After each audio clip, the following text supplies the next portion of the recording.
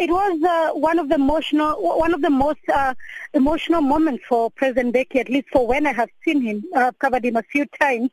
For him, he said it's because of the link between the Mau Mau freedom struggle for independence in Kenya and, of course, the ANC and what was mentioned there by the Vice Chancellor Umkhonto Wesizwe.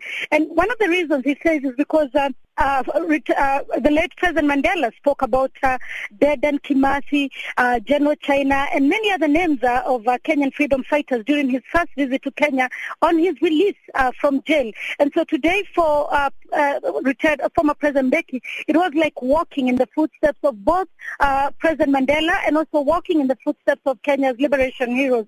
Indeed, he was here to receive an honorary degree from a university named after one of Kenya's freedom struggle heroes. And he was also able to meet the widow of Dedan Kimathi, an emotional moment for him as he went down on his knees to say hi to Mrs. Mukami Kimathi, who is now wheelchair-bound. And you could see it in his eyes that he felt like he was in awe of the lady and the work that she has done in fight for Kenya's independence.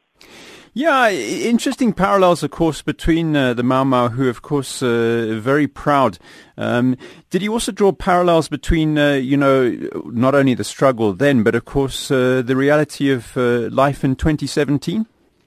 Interesting, he did, and he spoke about what he started, NEPAD, the Africa Renaissance, and what a university like this one, the Dedan Kimathi University of Technology, can do with the young people that it's raising, the graduates today. Most of them are technology students, mathematics students, and what they can do to make Africa a manufacturing continent, and also to make African universities not just ones that churn people who are very theoretical, but ones who go out to innovate technology so that they can be able to move the continent forward. He also spoke about this particular university has collaborations with South African universities, and so he said that is one of the things that universities across the continent should be looking for, collaborations amongst themselves, so that they teach the history of the various countries on the continent, but also so that then intra-Africa trade becomes easier,